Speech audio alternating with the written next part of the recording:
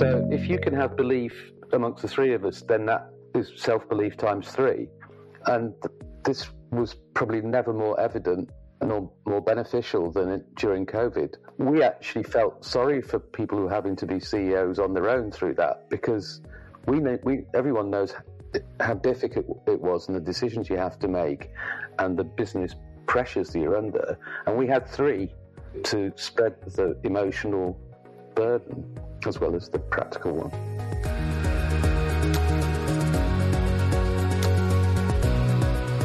Good morning, good afternoon, and good evening, everybody. I'm Ben Morton, and a very warm welcome to another episode of the Ben Morton Leadership Podcast. It's the weekly show that brings you inspiring interviews with senior leaders and genuine subject matter experts, all designed to help you be the very best leader that you can possibly be. Now, this week's episode is somewhat unique in that I'm not joined by one guest, I'm not joined by two, but three, making this our first ever four-way conversation, which, if I'm being totally honest, tested my skills as a podcast host and will probably test those of Fina, my fabulous editor. But it's all a journey and it's all learning, right? So, the creative agency Free the Birds has three equal managing partners: Nick Voss, Paul Dominette and Sarah Jones. And together, collectively, they believe that acting alone as a CEO can be quite dangerous because there's no one there to truly sense check your decisions. Instead, they run the agency in partnership, with each member contributing their unique expertise and strengths. Nick's skills as a creative director, leading major retail projects for Waitrose, Sarah's business acumen, having worked with P&G and Coty, and Paul's communication experience with Diageo and Toyota have enabled them to build a different type of agency that is challenging the status quo in more ways than one. We kept the theme of this episode, of this conversation, super focused and really got into the weeds of how they lead and manage their agency on a day-to-day basis with this unique structure. We looked at how they make decisions on a practical level, what they think the secret to their success has been, and some of the most surprising benefits it has brought them. Before we get into this episode, though, do head over to the online courses page of my website at ben-morton.com, where you can sign up for my increasingly popular 10 for 10 leadership course. It's totally free, it's bite-sized, and it covers some of the most common leadership topics and challenges that I get asked about all the time when I'm coaching, mentoring, and training. It also gets consistently great feedback, so I would love you to go and check that out as well. But for now, and without any further delay whatsoever, let's get into this week's episode, and please enjoy my fascinating, truly fascinating conversation with Nick, Paul and Sarah from Free the Birds.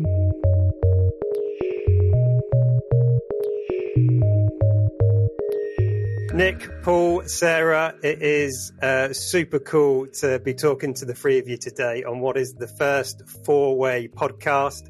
As we were just saying off air, this is either going to be a spectacular success or we're going to have all sorts of technical issues and it'll be an absolute nightmare. But either way, I think it will be fun. So a very warm welcome, all of you, to the show. Hello. Lovely to be here. Yeah, good to be here. So what I thought we would do, which is something that I'm hoping is going to become a bit of a new tradition for the show, is just starting with a slightly random question just to check in. So the one I thought we'd go with today is, I wonder, can you all remember the first car you ever owned? And if you can, what the registration was?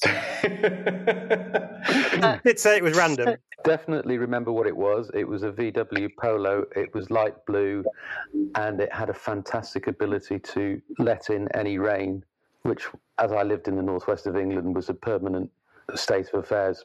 I cannot remember for the life of me what the registration was. Cool. What about you, Nick? I can see you nodding there. Yeah, mine was a blue Renault 5. I cannot remember for the life of me what the registration number was. I just remember I used to use it to take everyone to college, myself included. And I used to do lots of pickups of friends along the way to go to art college. And when you're picking up friends and not only stuffing them into the car for a little bit of extra pocket money, they also had the easels and the art boxes. So wow. I just have got fond memories of this very full and quite compact Renault 5. Brilliant. I can really picture kind of easels and art boxes all sticking out the window as you're driving along. Absolutely. Sarah, what about you? It was a Renault Scenic, and it was grey, and it was like a blob.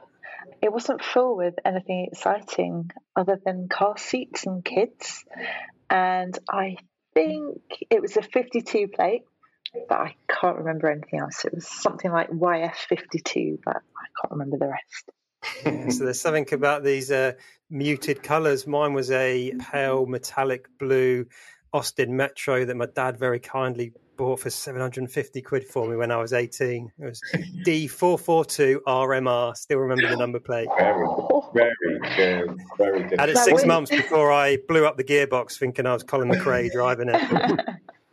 But do you know what? I can remember my dad's brown Ford Cortina, and that was NCD470W. Wow.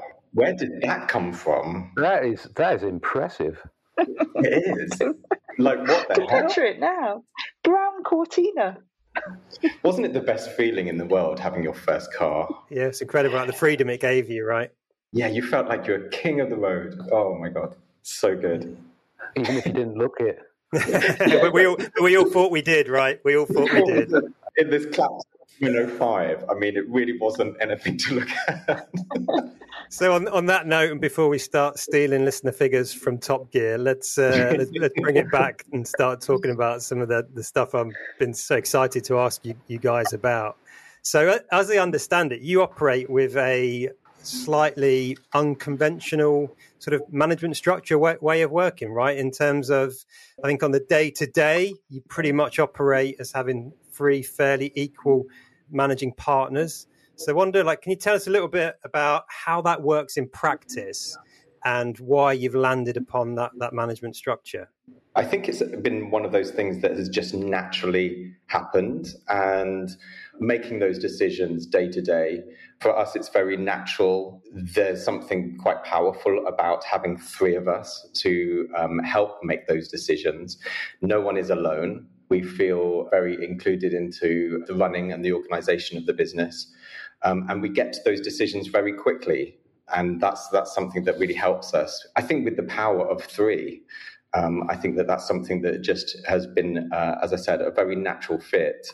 I think if there was 2 of us, I think that there may be a pull in different directions. And I think that creates a lot of challenge with some partnerships. But with us, the 3 of us, it's just one of those things that's clicked in very naturally and is working on a day-to-day basis very successfully. I don't think we ever had any hesitation about this, the way we set up, because partly from experience, my previous management role was in a duo. That wasn't healthy in many respects. And I think the guys came from a larger management structure, and that wasn't healthy. And 3 just seems to be very, very natural. There's a rhythm, there's a cadence, there's a dynamic about it, which is capable of holding and containing differing views. But the consensus, which is all that we want to get out of this, is the consensus seems to arrive very naturally. It's not forced. We don't have to pit against each other. It works. And that's not very technical, and we couldn't write a business book about it, but we know it feels right. And I think the important part is we each represent different aspects of the business as well. So whether it's the commercial aspect, the creative, the communications, and we've all got our area of expertise, and it blends really well because we've always got the business, the best interest of the business at heart, and thinking about what's best for Free the Birds, what looks after the team, and how do we best move forward, and that kind of thing. So it's a very open discussion, and we're very, there aren't any egos. So I'm curious as well, though, what was the driver for setting it up the way you've got it set up? Was it wanting to get get away from experiences you'd all had elsewhere? So, i.e., we don't want to create an agency that looks like this or is run like this, or was it more a clear picture of what it was that you wanted? Because like there's probably a handful of businesses in the world that are run by maybe co-MDs or co-CEOs, but probably not that many. And there's probably even fewer where they're working on something that's approaching sort of fully equal partners. So what was it for you? We all come from different agencies, different size of agencies, network agencies, independent agencies that became part of networks. So I think probably as we've gone through our careers, we've picked out the best learnings from different places and thought about how do we want to do it and how can we do it better and how can we do it our way. And just really kind of building on that experience going forward. The agency was very much set up because we wanted to have our own vision of the company and how it worked. But also, all three of us are quite ego adverse. Not that we don't all have our egos, but we'd had experiences in our various careers where we'd seen people behave less than selflessly. And there are some people that might believe that in business you have to do that, but we wanted to prove you didn't. And you could succeed by actually having a more empathetic, more compassionate, more inclusive, and a more rounded way to manage. And then that you lead by example, don't you? So that's the message we're trying to give off to the people who work with us and our clients, that there is a way of working that doesn't have to be win at all costs. I don't think any of us would have done very well on The Apprentice. Yeah. And do you think you've achieved that sort of aim, Paul, of creating an inclusive business that's run with empathy and compassion and isn't this entirely ruthless win at all costs? I would love to think we have, but we're not the best judges of that. Ask our clients and our staff, really. It seems so, put it that way. It's really important to us to have that built into the foundation of the business. Curious as well to come back to something, I think, Nick, you mentioned this, or it might have been yourself, Paul, in terms of how you do go about making some of these decisions. Is it genuine consensus that you try and aim for and achieve when you're making important decisions? Or do you end up going with majority vote sometimes, which is an interesting concept, right? Because with three of you, if you go for majority vote and it's an important decision, you might have two that are in, but kind of a third of the partnership here could be actively not on board with that decision. So what does that look like? Well, you're always guaranteed a result. True. Exactly that. That's why I think personally it's so effective, because you will get to the result pretty quick. And we're absolutely cool with that. I think what we're not cool with is if there has been a decision that's been made and we haven't got no awareness of it. So it's really, really important that everything that we do to shape the business from any aspect, really, that we all have, we discuss that, we have weekly catch-ups, but we get to those decisions really quickly. And I don't honestly think that anyone's noses are put out of joint. There's nodding here. So it's one of those things that we just know that we all voice our concerns or our passions, and we will get to that decision straight away. And then we move on. That's why the Power of Three just works perfectly for us. And it's shared responsibility, but it really is that we've all got a decision to make, and you'll get to that answer pretty quick, and then move on. I think as a case in point recently, we're recruiting quite a few people at the moment.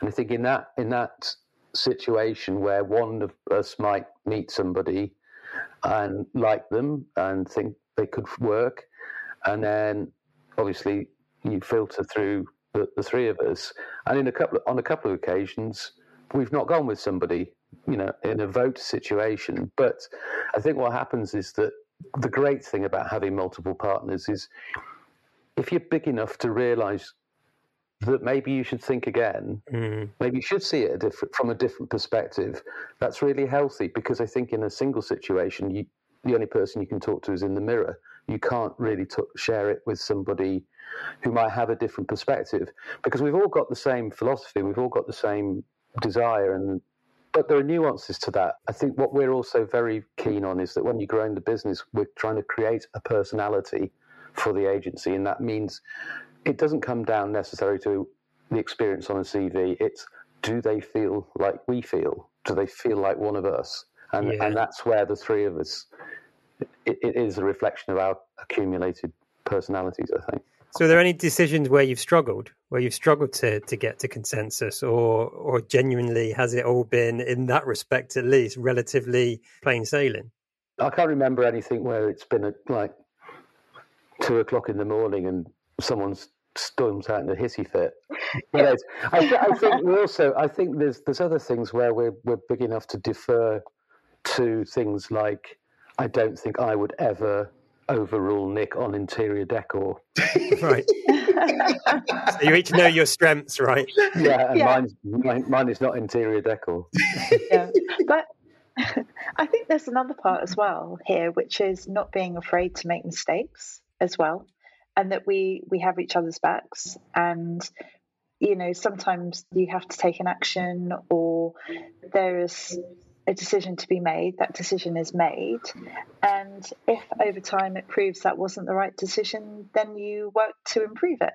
So I think there is that, and there's no sort of, oh, I told you so, or whatever else. It's okay, right? We're moving forward, we're moving on, and it's always a very positive step forward. It's always thinking about the future and the possibilities and the opportunities, and how we can build the business and build the team and build the brand of Free the Birds further. So it's always positive, even if, decisions have to be made and it's slightly tense or whatever else, or, things turn out differently to how you think they're going to turn out. It's always good learning and good experience and good development for next time. The reason I'm continuing to fish, if you like, on this one is that I think it's really rare in any team, no matter how you are structured and what the ownership of the organization might be, to find a leadership team or set of managing partners who can get to decisions and consensus decisions where everybody is totally engaged, or at least able to very fully disagree yet commit. Like, that's really rare. So I'm so intrigued to understand, like, what's the secret sauce bit behind that. And I'm wondering, part of it is probably like trust and the strength of relationships, right? I get a sense that you're really, really connected, the three of you. And Sarah, I can see you desperately waving at me because you want to answer.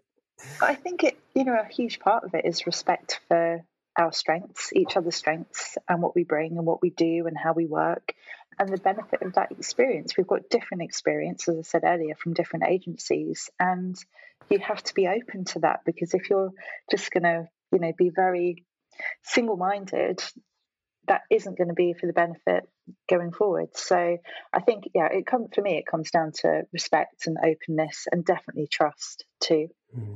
We never sat down and wrote this structure down. We never sat down and wrote, this is the plan. We're going to do this. Coming off this idea of wanting to do something in a way that was not the things that we'd seen before, that had worked in a way that we felt were either unjust or too abrasive. And because we all shared that, there's almost an unwritten constitution that meant that there was a mutual trust, because that's what we're like. But we never said we're all about mutual trust, because if mutual trust is already there, you don't have to say it. It's something, it's innate and you feel it. So without it sounding too hippy-dippy, it has always been that way, and it happened very naturally, very organically. It's almost like when you're a kid, you look at your parents and you think, right, when I'm a parent, I'm going to take those bits that were really good, but I'm not doing those bits because they were rubbish. And I think we've done that because we've got experience and we've worked in different places and we've seen different ways of doing it. I've definitely taken things out that are good from people I've met, but I think when it comes to a personality thing, it's very, very important to us that it functions that way. Yeah, I think you're spot on there, Paul. I think without bad leadership, there can be no great leadership in some ways, because I think I've certainly learned some of my best lessons in leadership from seeing elements of other bosses' behavior in the past that I really didn't want to replicate myself, and from getting it wrong myself, right? And kind of we then try and strive away from that and not make those same mistakes or copy those traits or repeat those traits. Exactly, yeah.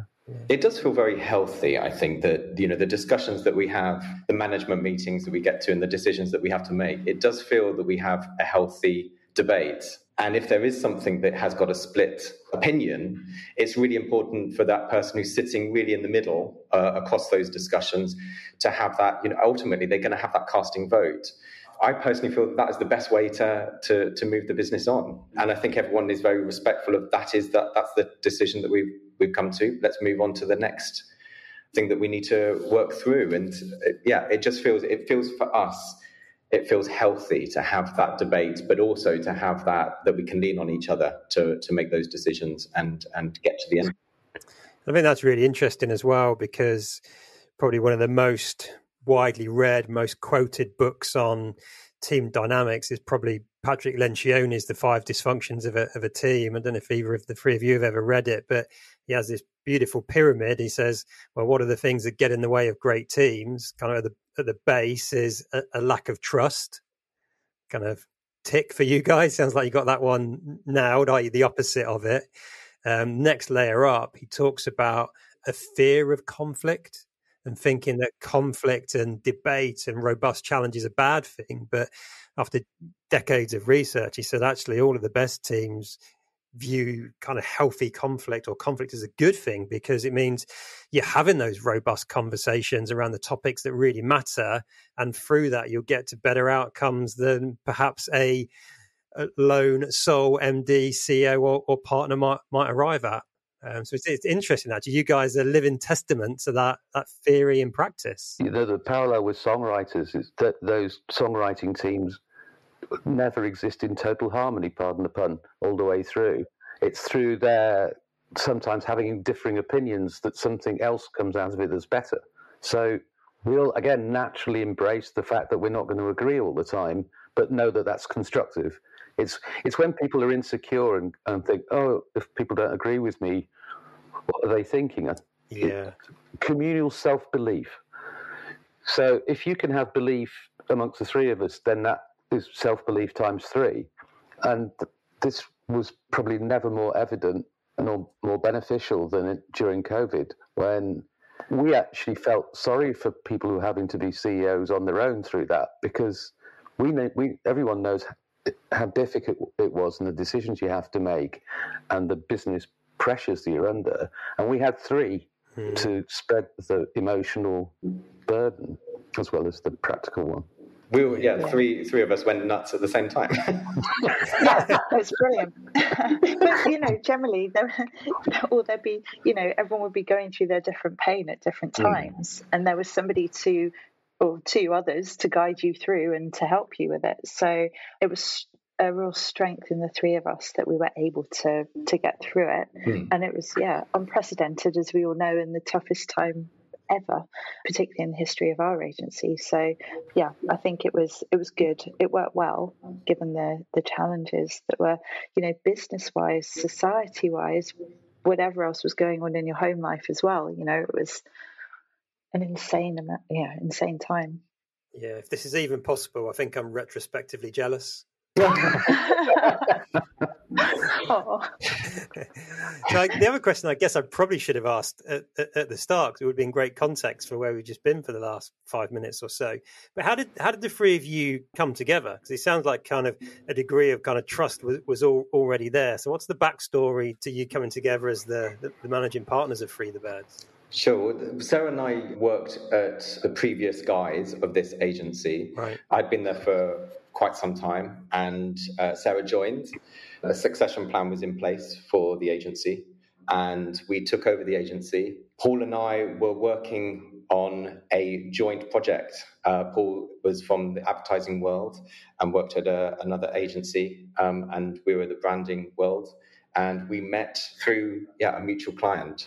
I think it's also one of the minor miracles of our partnership is that the 2 disciplines that we both come from are not supposed to talk to each other. Yeah. So this is a clandestine romance that would be frowned upon by the various other disciplines. There are many books have been written about how to succeed in business, but so much of it is down to chemistry. And that is essentially what it was built on. It was like an instant understanding that's carried on. And there is nothing more valuable than that, because all the other stuff comes from it, the trust and the belief and abilities to make decisions. It's all about people, isn't it? Yeah. So, and I hoiked Paul over. Then we set up Free the Birds. Got you. Yeah, the rest is herstory. You're absolutely right, Paul. I think chemistry is such an important layer to how we win business, how we thrive as an agency, how we build client relationships, how we win pitches. And that is through chemistry, through the three of us, actually, the power of our experiences. And yeah, it's just one of those things that does feel quite magnetic, actually. I think that's like an untangible kind of phrase, but I think that is really, really important to us as a business. Yeah. And what would you say has been perhaps the most surprising advantage that's come from the structure you operate? Something that caught you by surprise, like, I wasn't expecting kind of that to happen as a result of how we've set up this business. COVID was a bit of a surprise. Yeah. So we hadn't factored that into why having three people would be good, but boy, did it turn out to be a great advantage.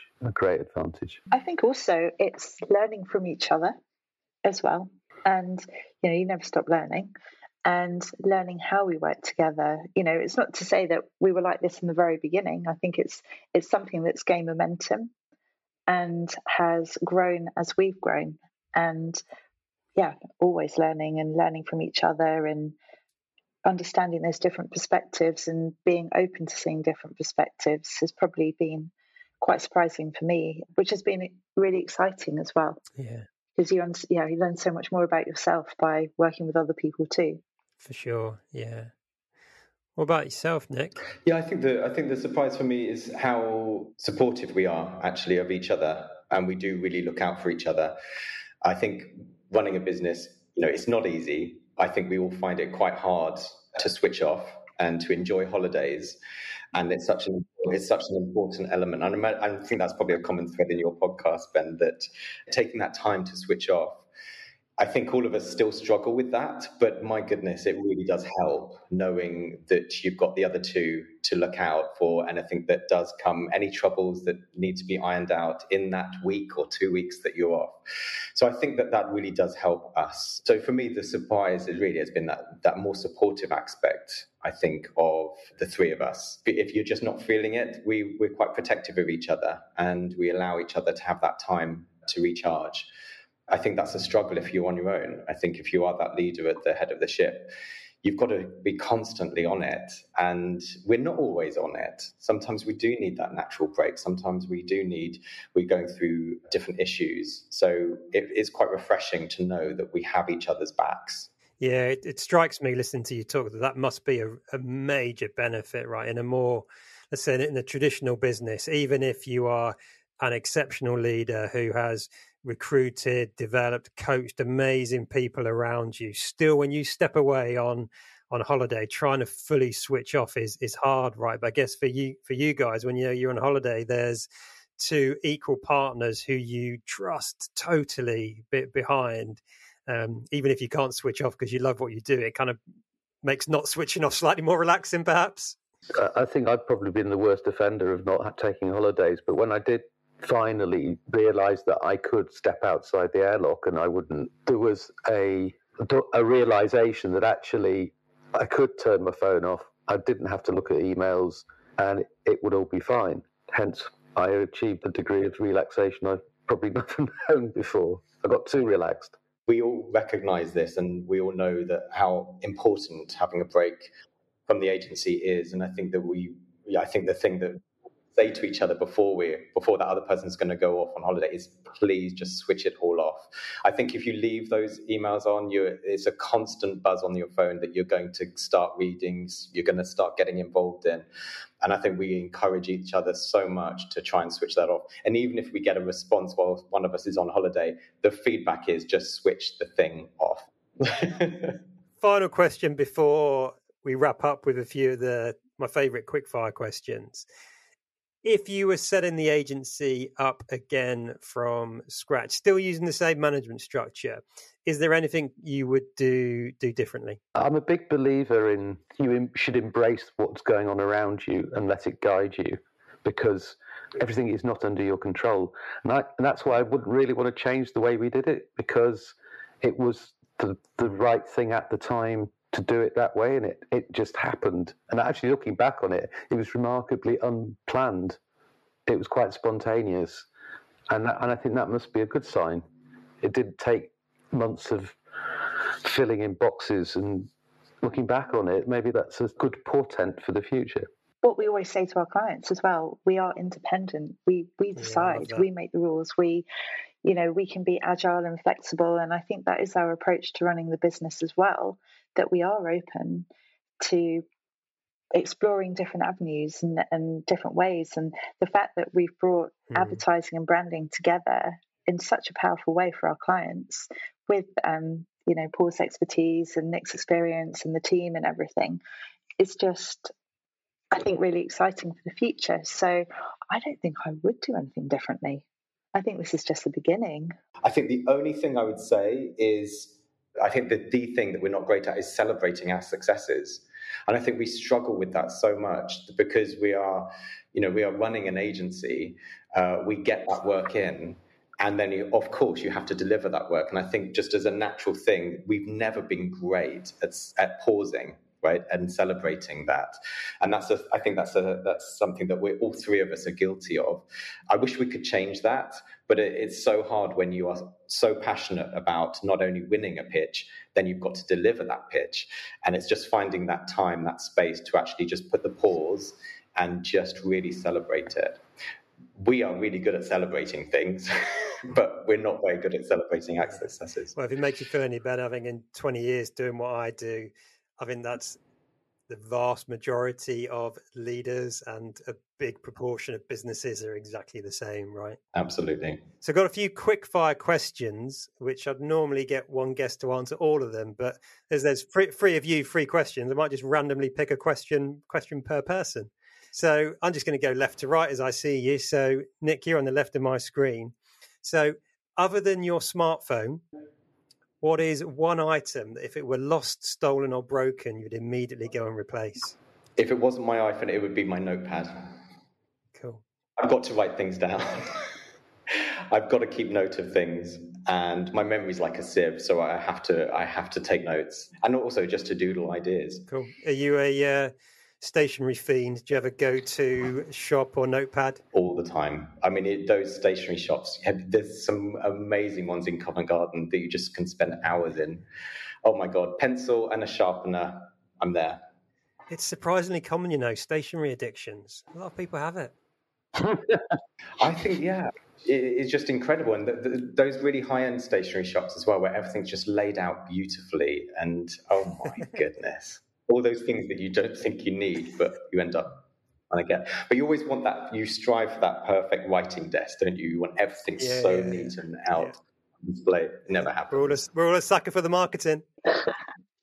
Yeah, you bet. I made you traipse all the way across Paris to this amazing one called Delphonics, which is a Japanese stationery shop and just has the most beautiful and the most expensive equipment ever. Just inks and pens and books and... Talking of books, thank you for the lead in. Paul, what would you say is the one book that has had the greatest impact on you, or a book that you frequently find yourself recommending to other people? Entangled Life by Merlin Sheldrake. Right. It's an astonishing book. I mean, it's fascinating, but I think there's so much we can learn from it. It's a book about fungi.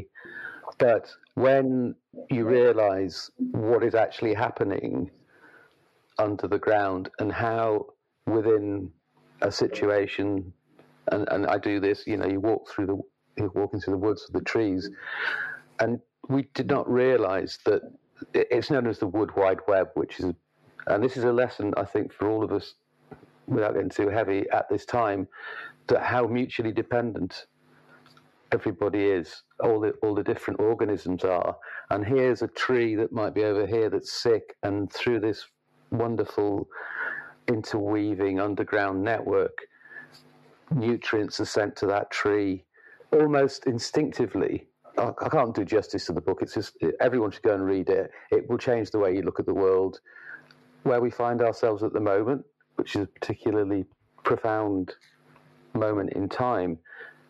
we can learn so much from what we think are the tiniest, insignificant, and rather rudimentary bits of nature, and yet they are magical and phenomenal and capable of things that we didn't even dream about. And as much as we're going to try and discover and explore new digital worlds, we could spend the rest of our time just trying to explore the one we've got. Yeah, wow. I think I got you that book for Christmas. I think you did. That's because, there you go, we even understand each other that well. We're going to sound so sickening. Not only that, but Paul got me for my birthday this amazing notebook too, which is made from reclaimed wool. Talking about stationery. There we go. We're so interconnected, it's amazing. I shall be ordering that book myself. Sounds incredible. Oh, it is. And Sarah, what do you think are 3 really important or key characteristics for leaders leading in the world we currently find ourselves in? I think that's a really interesting question, because 3 isn't very many. However, 3 is obviously a very important number to us. I would say definitely emotional intelligence and self-awareness.